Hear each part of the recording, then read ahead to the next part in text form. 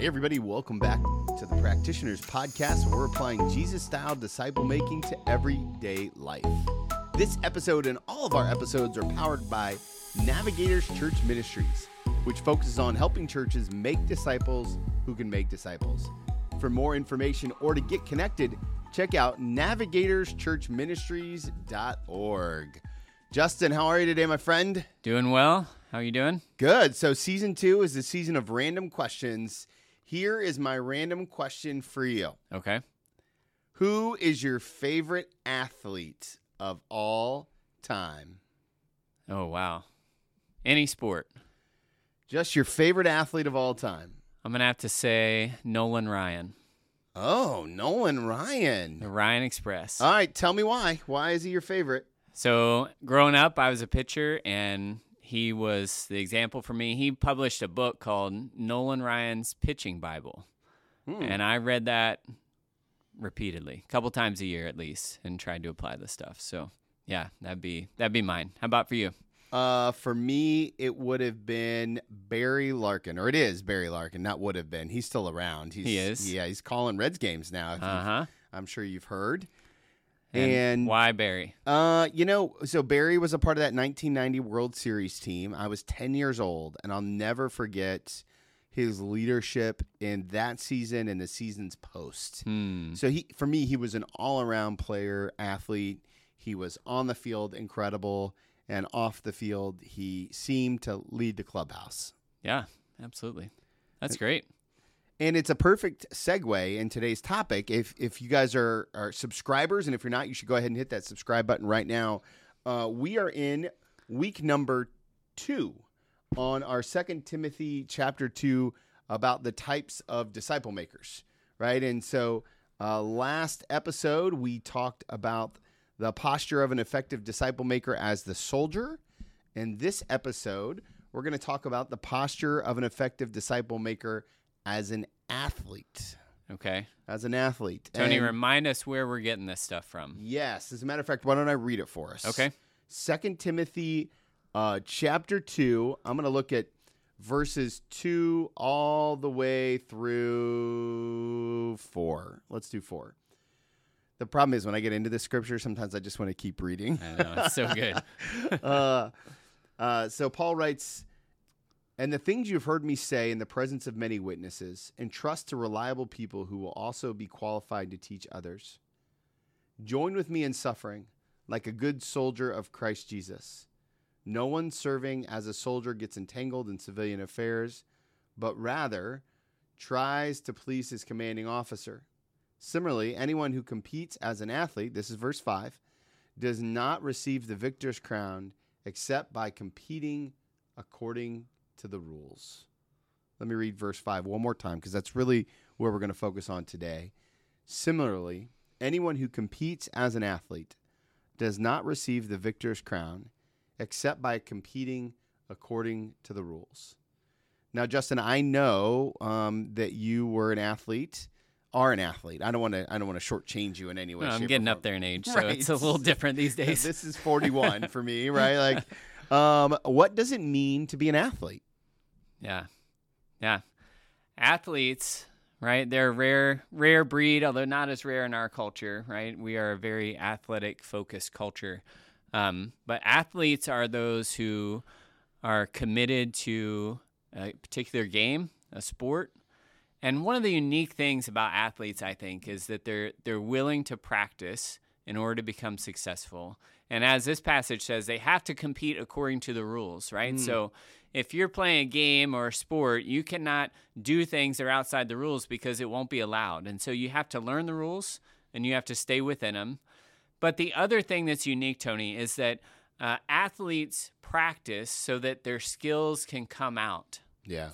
And so it's skill acquisition that can then come out in the heat of battle, in the game, right? And so they are working to become something, not just to know something. And so that's a really big difference between like an athlete and an academic, for instance, right? Athletes are working so hard to practice and to become something so that the thing that they're becoming can come out when it counts. That makes a lot of sense. I've got my oldest son, Connor, who, of course, he's playing JV and varsity football this year at a football factory, which is Centerville, Ohio. Sophomore, right? He's a sophomore. Okay. He's a sophomore. And so one of the things that I've been struck by this year, and I think it goes along with what you're saying, is that he's now working on the finer details of his sport more so now than ever before, so that when he's in the game, it really can show up. So like the other day we were having, and this is going to sound weird, but we were having a conversation about his footwork when he's closing in on a running back as a linebacker. Okay. Right. And not in a million years did I think that we would ever be having a conversation about footwork closing on a running back as a linebacker. Like who thinks about that? I've never thought of that. Yeah, exactly. But again, to your point, he's working on the finer details of his craft so that when he comes in during the game, it'll show up in a certain way. In your interpretation of the text, is that kind of what Paul is getting at? Yeah, so I think Paul is getting at a couple things here.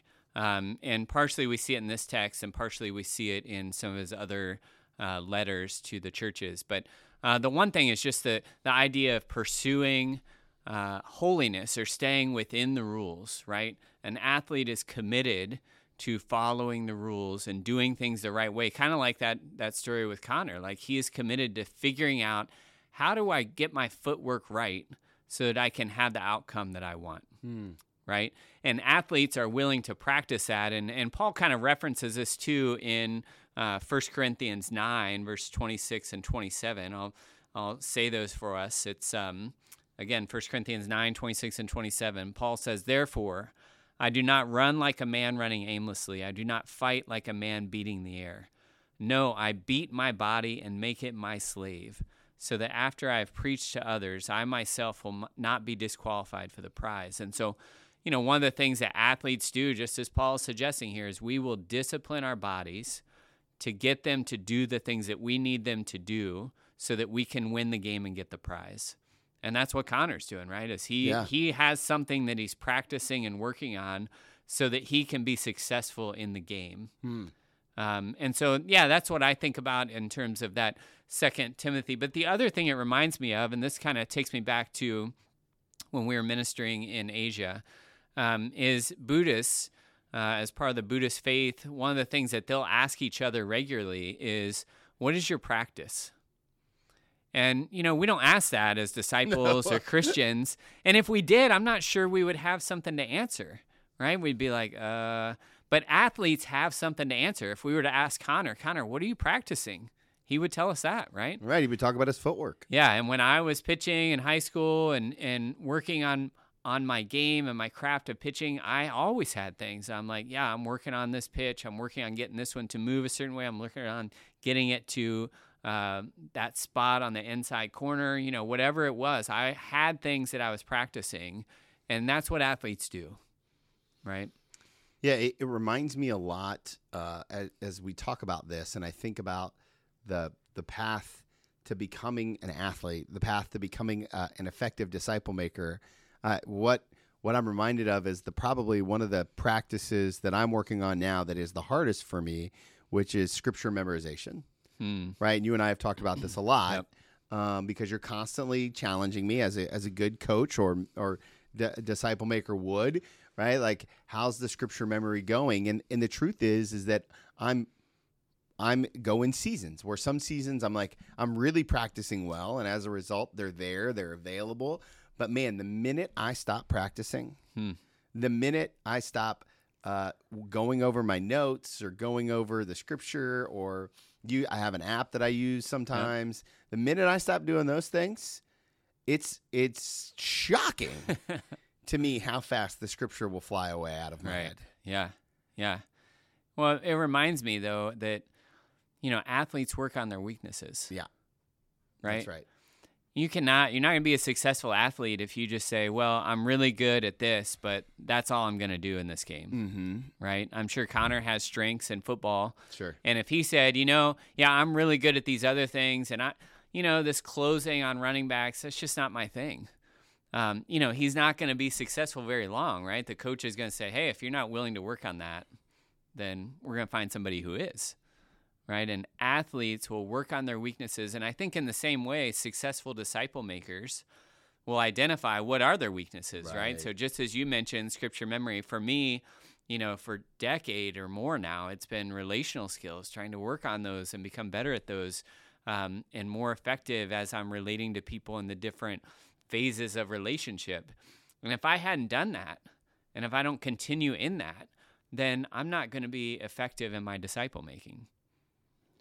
Yeah, I think that makes a really good point, that there are no shortcuts to being a complete disciple maker, just like there are no shortcuts to being an athlete. And I don't know if you've ever, sometimes Instagram tries to sell me things. Okay. I'm sure it's true for all of us, right? The algorithm's watching us and all the things. And it's like, I'm always looking at workouts, and I'm trying to beat my body into submission, like Paul said, right? And so every once in a while I'll get this like, hey, take this pill and lose 20 pounds. Sounds so easy. 50 pounds or whatever, right? Like, or on the really good marketing, they'll even put the little disclaimer: you may lose too much weight too fast. Oh man, that would be horrible, right? Like, but the reality is, and anyone who's ever bought those products, and not me necessarily, but maybe me, let's just say, right? There are no shortcuts to any place worth going. Right. In disciple making, you're not going to be able to program or curriculum your way to being a complete disciple maker. Like, you and I both talk to pastors all the time, and one of the things that they say was, well, I'm just not very good at it. And the response is always the same. You're not going to get good at it unless you do it. Right. Unless you practice. Right. Yeah. It takes, we say it all the time, it takes reps. Yep. Right. Baseball's a game of reps. Football's a game of reps. Being an athlete is about getting the reps. And the best athletes aren't always the best physically gifted. Sometimes they are. Mm-hmm. But they're always the one who's out there getting the most reps. Mm-hmm. And they're willing to do it, right? They're willing to go through that phase of not being good so that they can be good, right? And the other part is, it's skill development, as we mentioned. And so, it's much easier to know something than to become something, right? And so and high-level athletes, the Olympics just happened, not long ago. And when you look at athletes at that level or any professional level, their goal is to be so good and to develop those skills so far that they don't have to think about it. It just happens automatically, right? The right thing comes out at the right time. And, that's where I'm still trying to get there as a disciple maker, right? I have weaknesses that I'm working on. I have things that I need to get better at in disciple making. And honestly, that's one of the things I love about disciple making is it continues to challenge and to invite me to become more skilled at it. And again, it's not me doing the work, the Spirit's still doing the work, but I want to bring everything I have and everything I am, and I want to surrender that and bring my best to the table so that I can be an instrument through which God easily moves and works. Yeah, I'm reminded of, and Paul uses this language all the time, I'm reminded of what he wrote in 2 Timothy 4, verse 6. He says, for I'm already being poured out like a drink offering, and the time for my departure is near. So he's kind of calling his shot, so to speak. And verse 7, I fought the good fight. I have finished the race. I have kept the faith.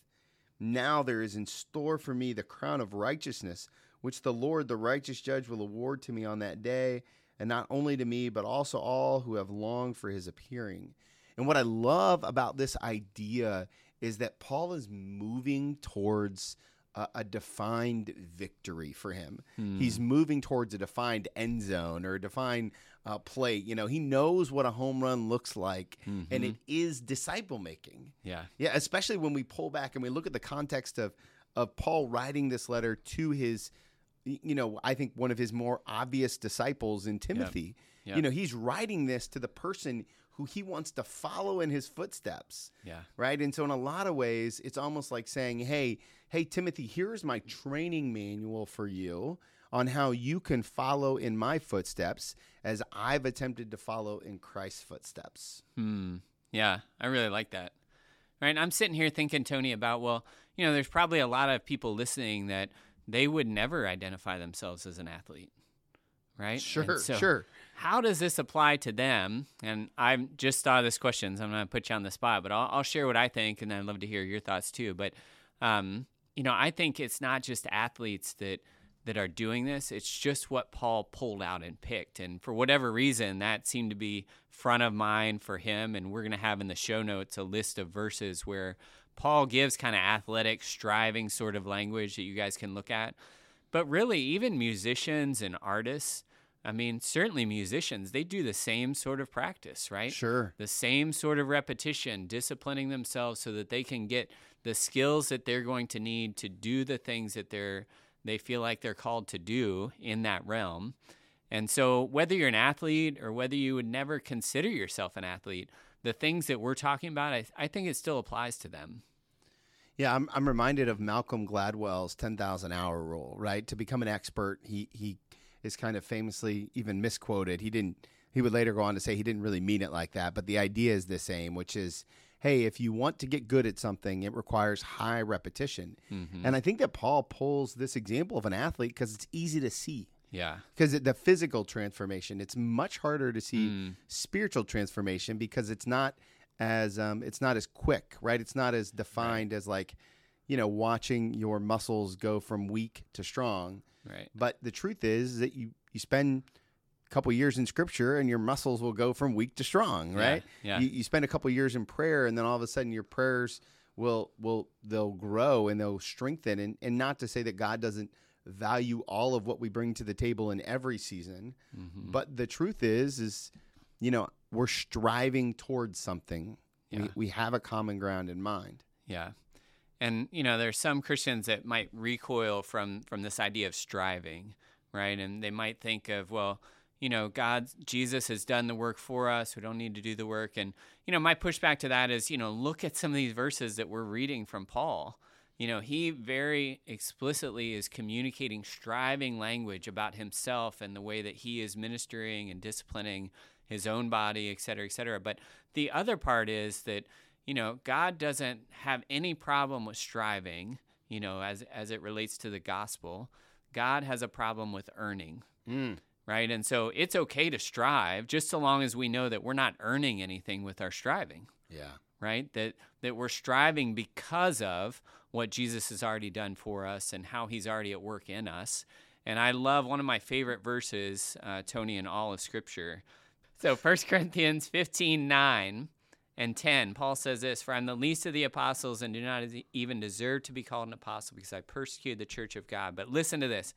But by the grace of God, I am what I am, and his grace to me was not without effect. No, I worked harder than all of them, yet not I, but the grace of God that's with me. So from Paul's perspective, he's saying he worked harder than anybody else. Yeah. But then he pulls it back and he says, but even that ability to work hard wasn't because of me, it's because of what God was doing in me. I love the idea that in the Wesleyan tradition, which I'm a part of, is the word for this is sanctification, right? It's the process of every day becoming more like Christ by putting down more of what is considered my flesh. And so it feels very in alignment with what Paul's talking about beating his body into remission and about striving. And it's not striving, like you said, for earning's sake. It's striving to embrace the fullness of God's grace. Mm-hmm. And man, I'm really thankful for that. Absolutely. All right, Tony, how about our takeaway? Let's begin to wrap up this episode. Takeaway, action step. The takeaway, athletes put in the practice to become something. Athletes put in the practice to become something. As disciple makers, it's no different. We have to be willing to put in the practice. Mm-hmm. And the action step, well, Justin and I just want to challenge you. Define your practice. How will you dedicate yourself to it? What does it look like? Maybe take some time and write it down, right? Write it down, define your practice, get really clear about it. It will help you get closer to Christ in different ways. As always, we're super thankful for you and our time together today. Do us a favor, hit that subscribe button wherever you listen to podcasts. That way you don't miss next week's episode as we go into posture number 3 of the effective disciple maker, the farmer, which neither of us have any experience in. That's right. It'll be fun. If we had a farmer, maybe we should call him. All right, guys. Thank you guys so much. We'll see you next week.